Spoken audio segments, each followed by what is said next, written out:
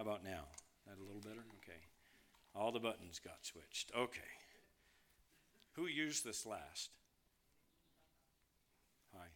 If you have not already turned in your Bibles, I invite you to turn in your Bibles to 2 Peter, and we are working our way through these first opening verses 1 through 4. And before you get too comfortable, I invite you to stand to be blessed by the hearing of these words. Some of you are memorizing these words. I'm going slow enough so that you can get it all memorized. The rest of you, you're hearing it enough so that you should have it memorized. But here we go, 2 Peter chapter 1, beginning in verse 1. Simon Peter, a bondservant and apostle of Jesus Christ, to those who have received a faith of the same kind as ours, by the righteousness of our God and Savior, Jesus Christ, grace and peace be multiplied to you in the knowledge of God and of Jesus our Lord, seeing that his divine power has granted to us everything pertaining to life and godliness, through the true knowledge of him who called us by his own glory and excellence. For by these he has granted to us his precious and magnificent promises, so that by them you may become partakers of the divine nature, having escaped the corruption that is in the world by lust. So ends the reading of God's word. May we be blessed as we study it together. You may be seated. We live in a world of competition. We are under the constant barrage of competing ideas, competing voices, competing influences, competing ideologies, and even competing theologies. Scripture is clear that humanity in general has no less than three sources of influence. There are three things that will seek to influence your heart and your mind. What are those three sources? Well, we have the world. What is the world? All the ideas and all the trends promoted by a culture, all that the world thinks is cool, all that the world thinks is right.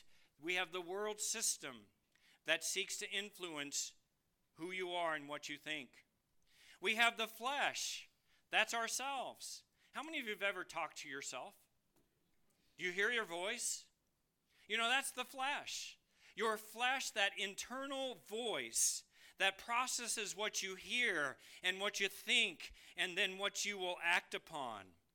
There's another source that the Scripture says will seek to influence you, not only the world and not only yourself as you try to talk to yourself and work yourself through something, but the devil also has an influence.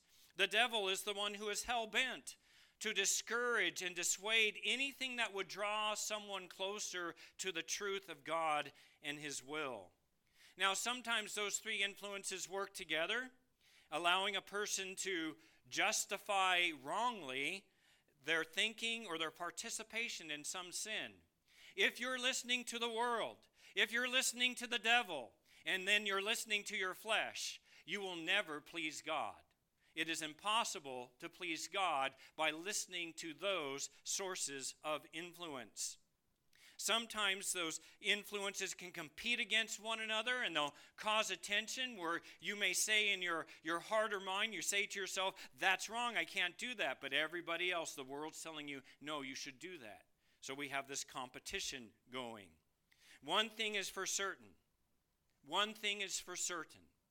that the mind set on the flesh, and by flesh we mean that's a metaphoric way of saying a mind that is under the influence, that is not under the influence of the Spirit of God. The flesh is a mind that is not swayed or influenced by the Spirit of God, but swayed and pulled, sometimes tossed and turned by the input of the world and the devil, is absolutely incapable of pleasing God. Romans chapter 8, verses 7 and 8 actually tells us that if your mind is set on the flesh, you cannot please God. That's a scary thought, that I can't even trust what's going on in my own head. This is humanity in general. But praise God, these aren't the only influences. There's yet another influence, one that's promised by God to those who believe upon the person and work of his Son, Jesus Christ. And that is the promise of the indwelling Spirit of God who speaks to us. Upon believing Jesus Christ, by being born again, the Holy Spirit takes up residence within the believer, the Scripture says, becoming to him or her, according to the Word of God, the voice of truth. The voice of truth.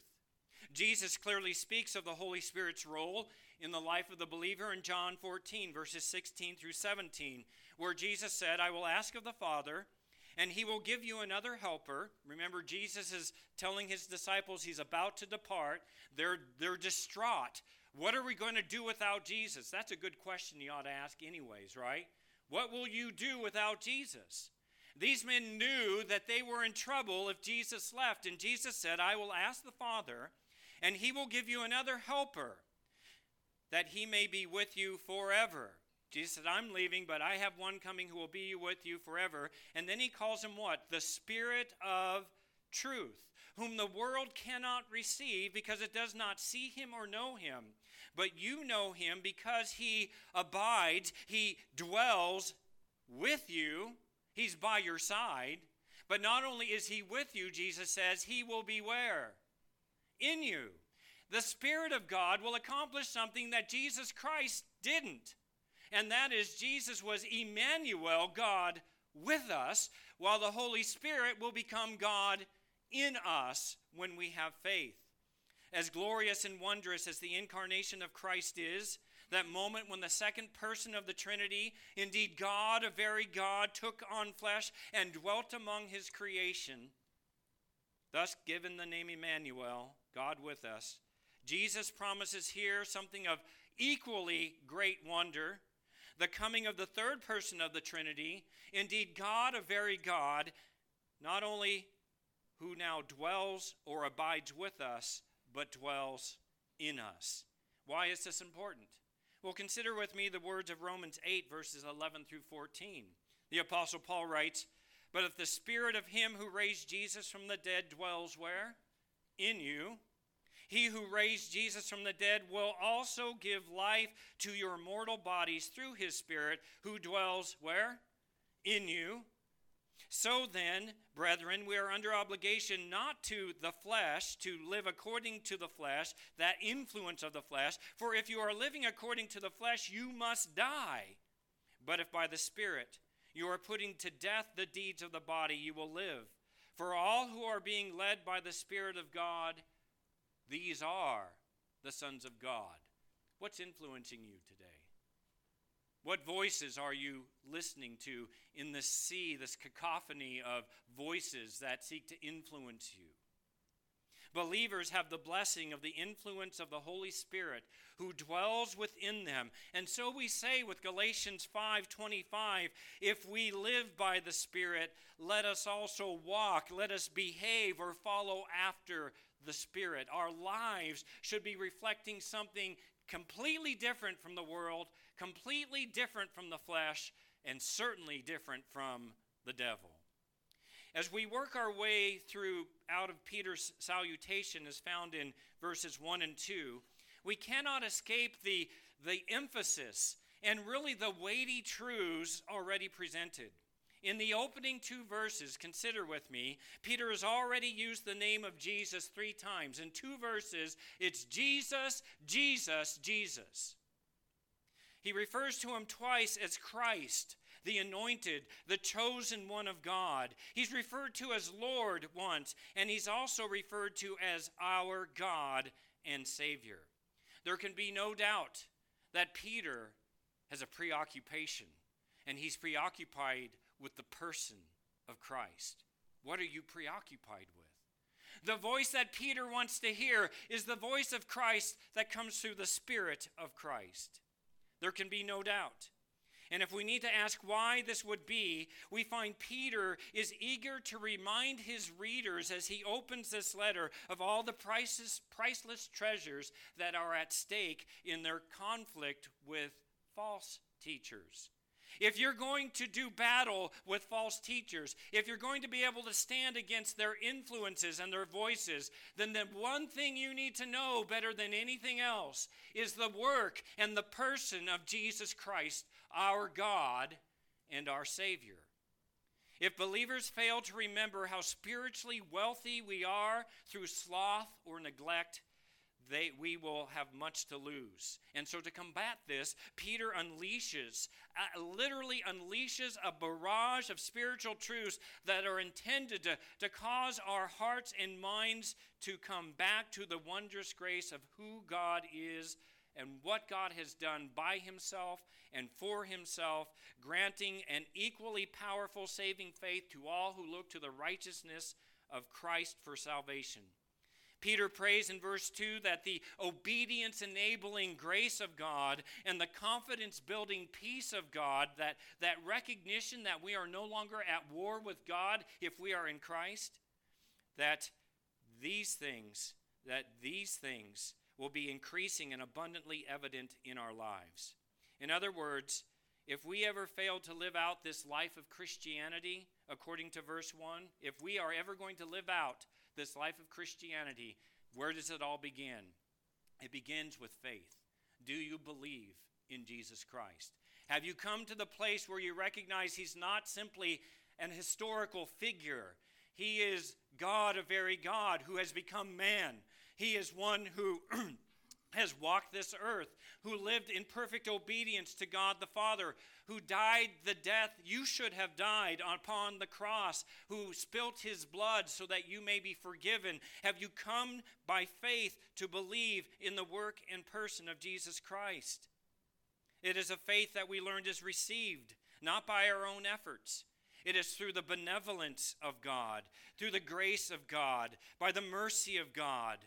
In addition to this faith, we see in verse 2 that believers need the constant and increasing inflow of grace and peace, which is found in the knowledge of God and of Jesus our Lord. How do you grow in grace? How do you understand peace more? Read this book, and you will have grace and peace multiplied to you. But the gifts of grace and faith and peace and knowledge are just the tip of the proverbial iceberg. We could read these first two verses and go, wow, this is great. Now let's move on. And Peter's not done. I've been overwhelmed with how deep Peter seeks to go. This morning we consider yet another of these gracious gifts, which this next gift has the potential to blow our mind as well and to humble us to the core. And why do we need that? Because, beloved, we need to look to Christ as Peter was looking to Christ. So, we've been looking at the gracious gifts that lead to godliness. If you desire godliness, you must believe. You must receive the gift of faith. If you are going to be godly, you must have the gift of grace and peace that comes through the knowledge of Christ. And now this morning, if we would be godly, we need the gift of everything. We need everything pertaining to life and godliness for Christ. So let us consider this next gracious gift granted to us who believe, so that we might grow in the grace and knowledge and the practice of Jesus Christ. And that is the gift of everything pertaining to life and godliness. Look at verse 3 once again. This is where we will camp this morning. Seeing that his divine power has granted to us everything pertaining to life and godliness through the true knowledge of him who called us by his own glory and excellence. These are words that describe the depth and wonder of what God has done for us. If you would just pause for a moment and in your own mind, I'm not going to be silent enough for you to do this well, but if you just took each one of those phrases, there is a sermon in each one of those statements. This is not just some thrown together ideas. This is truly an expression of the theology of Peter. So many truths to explore here, the greatest of which is this, that God, by his purpose, has granted to us everything we need to live out our spiritual life in Christ in a way that is pleasing to him. It is a reminder that you cannot do this on your own. It is a reminder that we need God in our life. We need his provisions if we would live this life of godliness. Beloved, what I submit to you here is not simply the sufficiency of Scripture. We speak of saying Scripture is sufficient. It covers everything a person needs to know about God, about sin, about Christ, about salvation. That is true. It is sufficient. It does not need any help. But I submit to you as well that what's being presented to us this morning is the sufficiency of the working of God in your life to produce spiritual life and godliness. That unless you are looking to God, unless you've received this gift of everything, you will not live out spiritual life and you will not be godly. We have it not in ourselves. The way Peter originally wrote this verse makes for a very awkward reading in the English, and so I like to be awkward, so I'm going to put it up on the screen so that you can see how Peter actually penned it originally. And so, I think if we can go to the next screen, it should be coming up there. That's the original. It should come up. There we go. This is the way Peter writes it in the Greek. It's the English translation, okay? Word for word translation. As all things to us, his divine power, the things pertaining to life and godliness, he has granted. How's that for good English, right? That's well English. What does that tell us?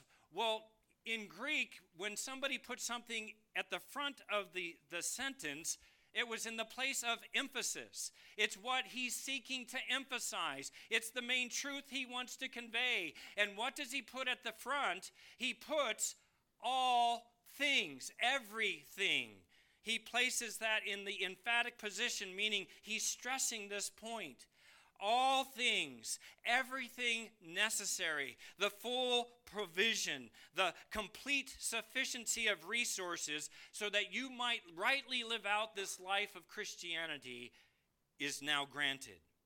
And then it reads that all things are to us. And I love this. It's still in the emphatic position.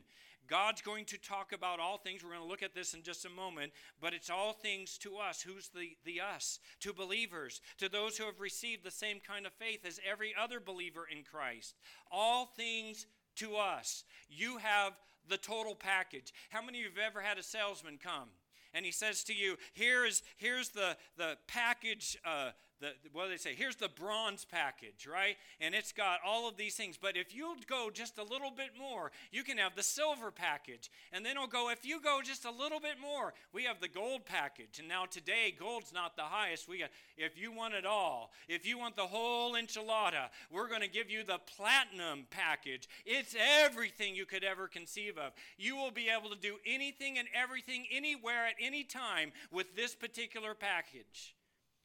Peter says, you've got even beyond the platinum package here. Everything you could ever think of that is necessary to live out spiritual life and to be godly has been granted to you in Jesus Christ. This is the gift of God. This gives security to the believer. It's not about me, it's about God. It gives confidence to the believer. And it brings well-being, that sense of peace to the believer. All things necessary to resist the assaults and deceptions of false teachers. All things necessary to discern good from the bad, from the voices in our head, from the voices in this world, from the voice of the devil. This is all to us. It's for us. It is yours. And the price is right. Because it's from the blood of Christ who paid it all. This is our privilege. This is our possession. This is to become our practice. Well, in addition to the sufficiency of everything, and we'll flesh that out a little bit more, let us note next the source of all things, or everything necessary. Where does it come from? Well, Peter tells us it's by his divine power. His dunamis, power is dunamis, his dynamite, the divine dynamite that blows things up, changes everything. In context, this his refers to Jesus Christ our Lord, who is our God and Savior. Notice that it is specifically not just power, but divine power. as opposed to what? What would be the opposite of divine power? Human power. What am I trying to convey to you? What is the Spirit teaching us? This is not about you, it's about God. Quit thinking this is about you and let God do his work. It is supernatural and not natural. It is an unlimited power, not limited. That the source of the gift of all things is by means of Christ's divine power points to the efficacy. This is going to be done. There's no stopping it. Who can thwart the hand of God? This is the confidence we have, that God has granted to me, he has granted to you if you are in Christ. You will not be a second-class citizen. You are not something less. You have everything at your disposal to live this life for Christ. So we'll have to talk about the implications and the applications of that in just a moment. Why, when we speak of the efficacy of this power, it means that it really works. All the false teachers offer will come up short. All that they teach will lead to destruction of the soul. But what Christ offers will succeed. I am confident in this very thing, that he, God, who began a good work in you, will bring it to completion. That's Peter here saying, all things necessary for life and godliness is yours in Christ. Beloved, we see so many who long or say they long for more of God in their lives.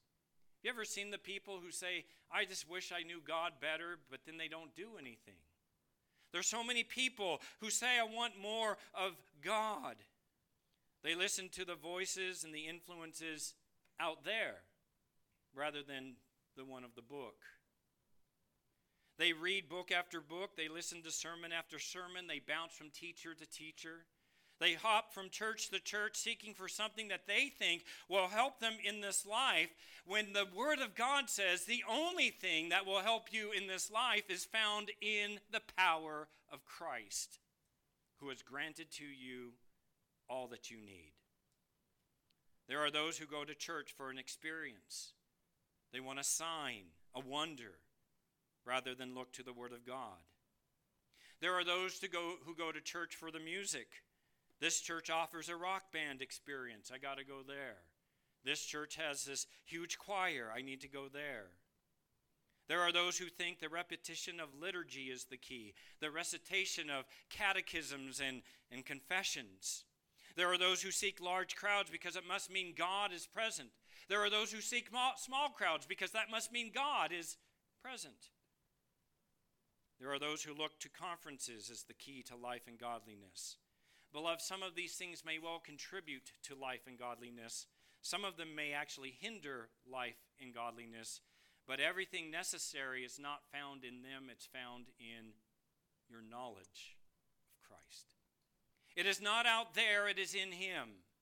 So long as we are looking elsewhere rather than Christ, we miss it altogether, failing to realize that all the resources and all the power that we will ever need to live this life of godliness has been given to us by Christ and Christ alone. If you are in Christ, you have everything, all things necessary. You lack nothing. And it's all here in this book. We have but to grow in the grace and knowledge of our Lord and Savior Jesus Christ. Many years ago, there was a song that came out with the line, some of you might know this, is Maranatha Days, right? Just like 40 years ago now. More love, more power, more of you in my life. More love, more power, more of you in my life. And while I would say the sentiment of wanting to experience more of God might be right, the reality is that by faith in Christ, God is in our life and has given to us everything we need. In this sense, there's no more love for him to offer. He's given it all in Christ. There's no more power for him to offer. He's given it all to you in Christ.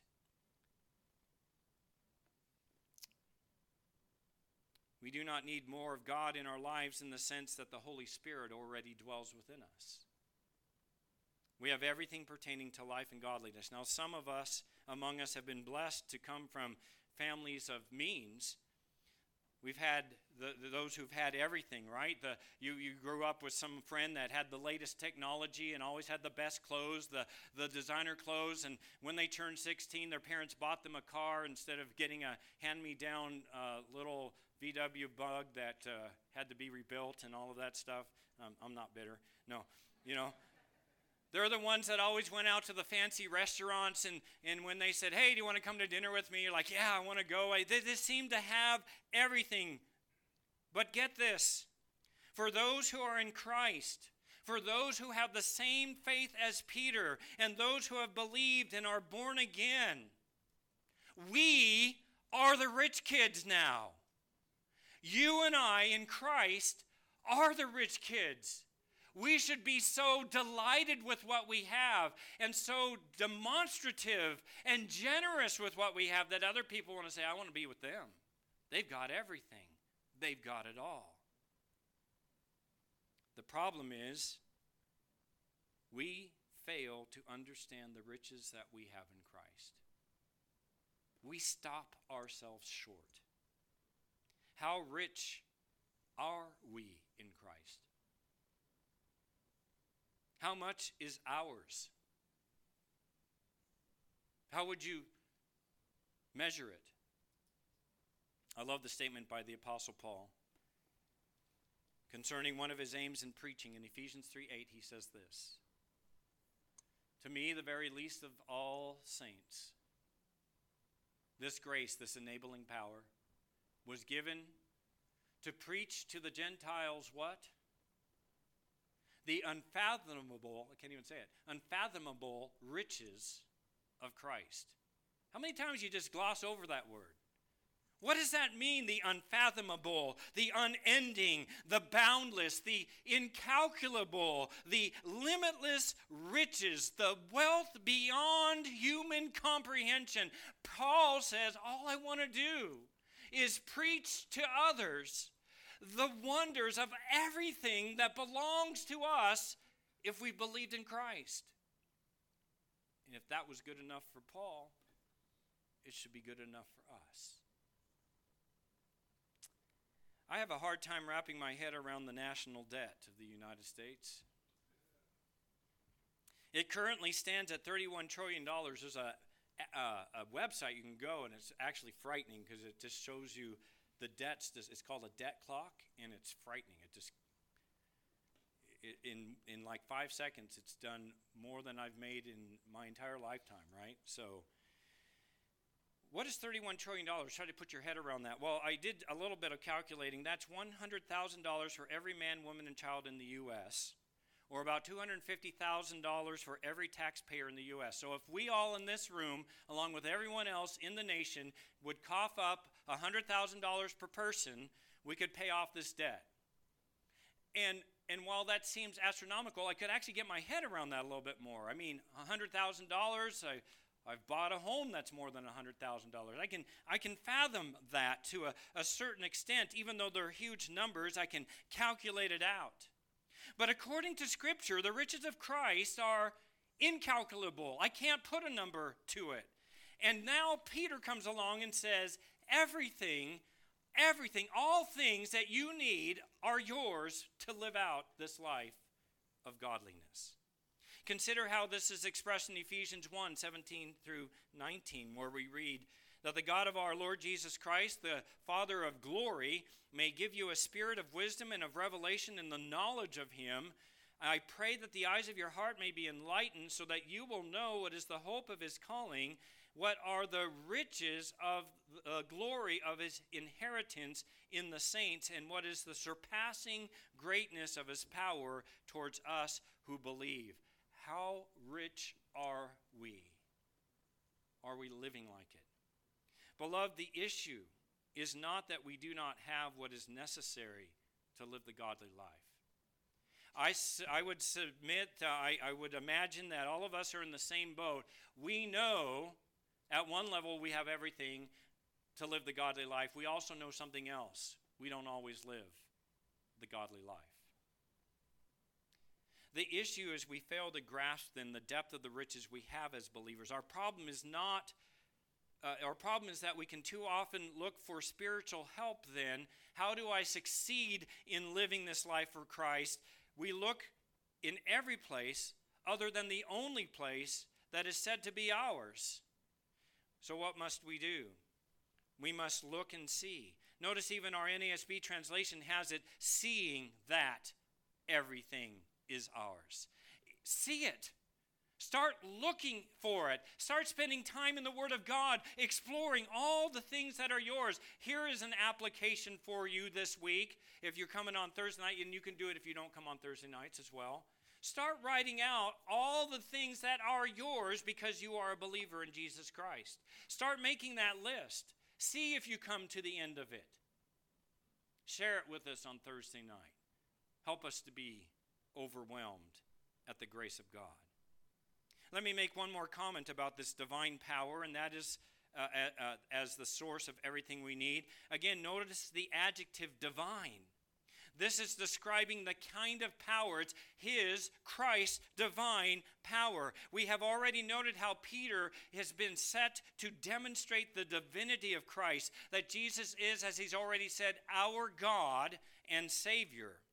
And here it is again, the deity of Jesus Christ is the foundation of the entire letter. If we don't get this right, if we don't come to grips with the fact that Jesus is God, if we devoid this letter of Christ's divinity, if we make him less than God, then the foundation of this letter becomes a jumbled ruin, and we have nothing to stand on, and we will fall prey to every false teacher. We will be tossed to and fro by every wind of doctrine.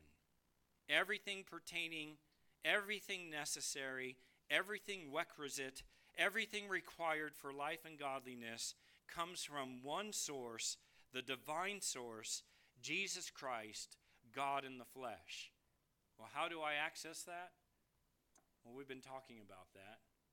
We must know him more.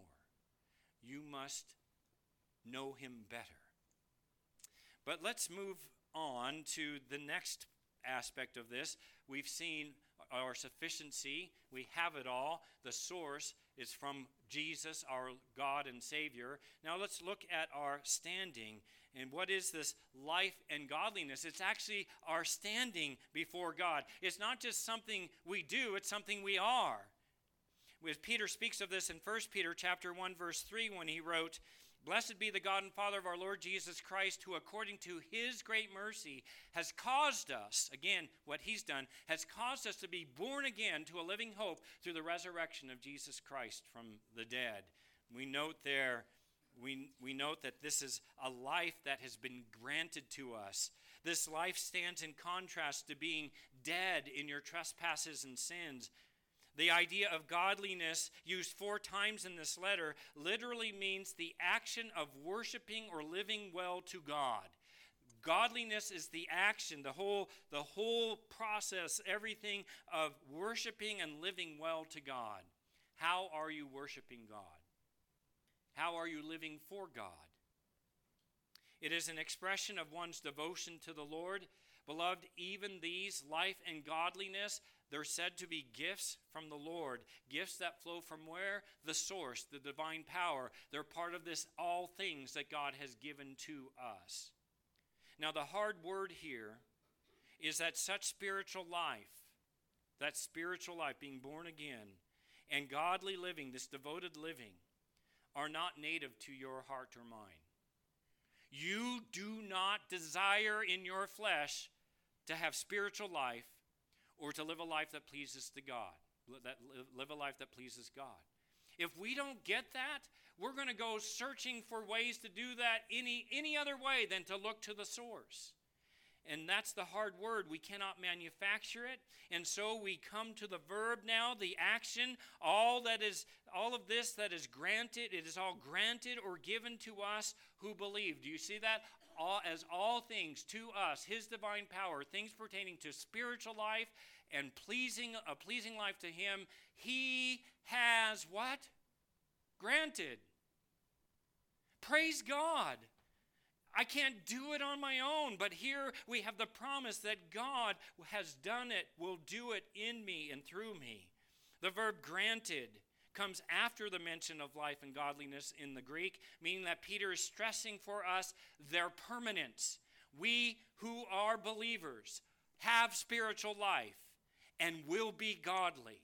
That's the promise, because all things necessary for it are ours. The verb is written in such a way to speak of that which has happened in the past. It has been granted, but it's written in the past tense. It's something that happened to us when we were born again, and it now has present realities for us, and it will continue on into the future. He will never take it away from you. Spiritual life and devoted living to God is what it means to be a Christian.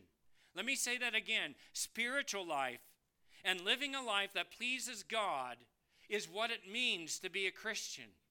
When our life doesn't match up with that, we need to do some self-evaluation. All of this has been granted to those who believe. Psalm 84:11 says, "The Lord gives grace and glory. No good thing does he withhold from those who walk uprightly." He's not going to keep any of this away from you. In Ephesians 1:3 we read, "Blessed be the God and Father of our Lord Jesus Christ, who has blessed us with every spiritual blessing in the heavenly places in Christ." Have you ever thought about that one? Every single spiritual blessing. I wonder how many there are. Paul couldn't count them, so he just says every spiritual blessing. Everything that you could ever think of, everything that you could ever need has been granted to us. We've been blessed with it in Christ. Every possible blessing is ours. It would be unbiblical to view God in any way as withholding a spiritual blessing from us that we desperately need. He will never withhold that which would lead to spiritual life and godliness to him.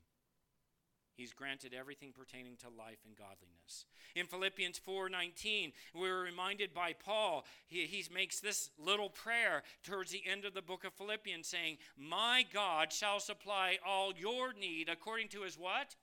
His riches in glory in Christ Jesus. How many are the riches of Christ Jesus in glory? How many? They're unfathomable. And then we read in Romans 8:32 that God the Father, who did not spare his own Son, but delivered him over for us all, how will he not also with him freely give us what? All things, everything. Now, Paul asks that. It's a rhetorical question, and it's to be understood as meaning this, that if God gave us the very best thing he could possibly give, if he gave us the most precious belonging that he has, his own Son, then it stands the reason that he would not withhold anything else from us. John MacArthur put it well when he said this: "To possess the Lord Jesus Christ is to have every spiritual resource. All strength, wisdom, comfort, joy, peace, meaning, value, purpose, hope, and fulfillment in life, now and forever, is bound up in him." Christianity is an all-sufficient relationship with an all-sufficient Christ. I love that. Christianity is an all-sufficient relationship with an all-sufficient Christ. Where does that come from? 2 Peter chapter 1, verse 3. Beloved, when it comes to life and godliness, Peter desires that his readers know and contemplate we have it all. If we fail in our experience of godliness, which we all have, let me tell you something. It's not because you lack the resource. You know, there's some things you just can't do because you don't have the resource. That's not true in your Christianity. We fail because we simply do not access and apply the resources that God has promised to us. I'm sure that you've heard it said that humans only use about 10% of our brains. I don't know how accurate that is. Some of us may not use that much. I don't know. But one thing I am certain, we do not use our brains as we ought. I do know that. However, I am confident to say that when it comes to living a life of godliness, many of us are guilty of using only about 10% of what God has given to us. We're not accessing everything that God has offered to us. Let me state that again. If you are lacking in spiritual growth, If you know you're coming up short, the problem lies in you for not accessing everything that God has granted you in Christ. By way of application, this means that when we sin, anybody sin in here? Nobody raised their hand. That's a whole different sermon.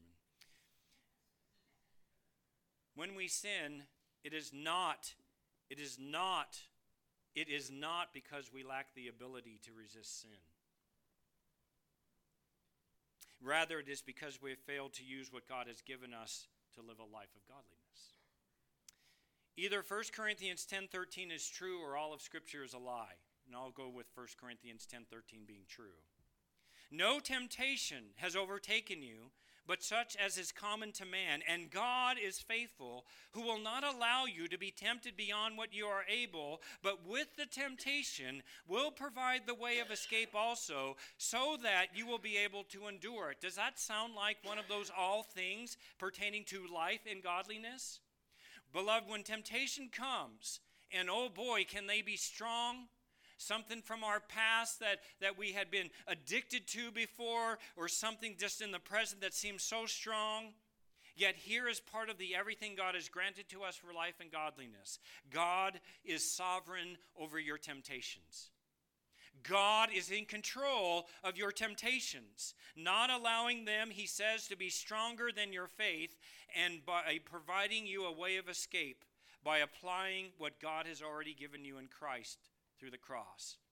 Beloved, when we are tempted to sin, we must remind ourselves to think about the cross of Christ. Consider his anguish. Sympathize with his pain. Contemplate the depth of his love. Remember all that Christ has accomplished for you. Recall that Christ died for your sins so that you might not live for yourself or live in slavery to sin, but live for his glory. Remember that in Christ there is not only forgiveness for sins committed, but there's also divine power to overcome the temptations you face. Beloved, Christ is our example in this. We dwell upon the pain and the shame Jesus endured, realizing that he can sympathize with us in our weaknesses. We need to be reminded that Jesus is our great high priest who is praying for us in every temptation. Did you know that? Every time you're struggling with sin, you should stop and remember that you have an advocate with the Father, Jesus Christ the righteous, and he's praying for you. We need to recall that Christ came for us because he loves us, that while we were yet sinners, Christ died for us. So then, as we find ourselves tempted to sin, we need to remember that Christ cares for us, and he's given to us everything necessary to overcome. Well, we need to move on. We see not only then our sufficiency and our source and our standing, but now we notice the supply very quickly. We've not come to the end of the glorious truths contained in this one verse. We note next the means by which God grants everything pertaining to life and godliness. Notice what it is. We've heard it before. You've heard it over and over, but Peter's driving it home. It is through the true knowledge of Christ. Again, verse 3, seeing that his divine power has granted to us everything pertaining to life and godliness. How do we see this? How do we understand it? How do we learn of it? Through the true knowledge of him who called us by his own glory and excellence. We have as our grand theme of this letter, growing in the grace and knowledge of Jesus Christ. We are to know and to grow. How do we grow in our understanding of having everything necessary to live this life for him? It is by means of the knowledge of Christ that we receive everything we need. Now, the word knowledge here, again, there's a sense of intimacy. This isn't factoids about Jesus. In fact, we don't know certain factoids. What color was his hair? How long was his hair? Was he tall? Was he short? We don't know those factoids. We don't care about those factoids. That's not the knowledge that we're looking for. We want to know him. We want to know his character. We want to know his nature. We want to know his likes and dislikes. If we are to grow in grace, we must grow in those kinds of details, that kind of understanding. And where do you do it? You can only do it, as far as I know, unless you can come up with some other way that none of who have gone before us have come up with. I can only know to come to those through the reading and the understanding and the applying of this book, the Word of God. He supplied to us the knowledge necessary. And then we come to this last thing, our selection. Notice one of the things Christ accomplished for us. We are to have the knowledge of him who called us. Him who called us. These words speak about the way in which believers have been called to salvation. It is this idea of being summoned to Christ. Peter is fond of this idea of calling. In 1 Peter 1:15, he says, like the Holy One who called you, be holy yourselves also in all your behavior. In 1 Peter 2:21, Peter says, you have been called for this purpose, since Christ also suffered for you, leaving you an example for you to follow in his steps. And in 1 Peter 5:10 we read, after you have suffered a little while, the God of all grace, who called you to his eternal glory in Christ, will himself perfect, confirm, and strengthen you. The idea of calling has to do then with effectual and irresistible call to salvation. That when Jesus finally opens your eyes and says, come, what do? You come. And it's not because he's dragging you. You open your eyes and you behold him in his glory, and you behold him in his excellence, as we'll see in just a moment. Christ does not draft us into service like soldiers who must come, willing or not. Christ does not call us to come into work and work overtime on the weekend, whether we want to or not. Christ does not call us like some tyrant father making the children do things that they ought not to be doing as children. No, Christ draws sinners to himself. Notice how it ends here. By his own glory and excellence. Unless you think those are just two interesting terms, that's more than that. Peter uses glory to speak of Jesus being God, his divinity. In both the Old and New Testament, glory always belongs to God alone. And this is the glory of Christ. And so as sinners, as they're being drawn to Christ, they see the glory of Christ. It means we're being presented with the deity of Christ, the fact that he is God. But we see not only his divinity, that's not the only thing that draws us. Notice it says also his excellence. Or as it's translated in verse 5, the very same word, moral excellence. When you look to Christ, you see not only that he's God, but you see the moral human excellence. This is a man of virtue. This is a man of honor. This is the man that you would say, this is what I want my children to grow up to be like. This is a man's man. This is the example that we ought to follow. The word moral excellence speaks then of his virtue and his morality as a man. And Peter is essentially saying this: there's no one like Christ. He's given you everything, but more than that, there's no one like him. How do we say that? This is the one who, as God, has displayed glory, so that the Apostle John would write, and we beheld his glory of the only begotten, as the only begotten of the Father, full of grace and truth. But he's also the man who has displayed the highest standard of morality, the highest standard of virtue, so that Peter would write of him as being the one who committed no sin, nor was any deceit found in his mouth. And while being reviled, he did not revile in return. While suffering, he uttered no threats, but kept entrusting himself to him who judges righteously. That's who I want to be when I grow up.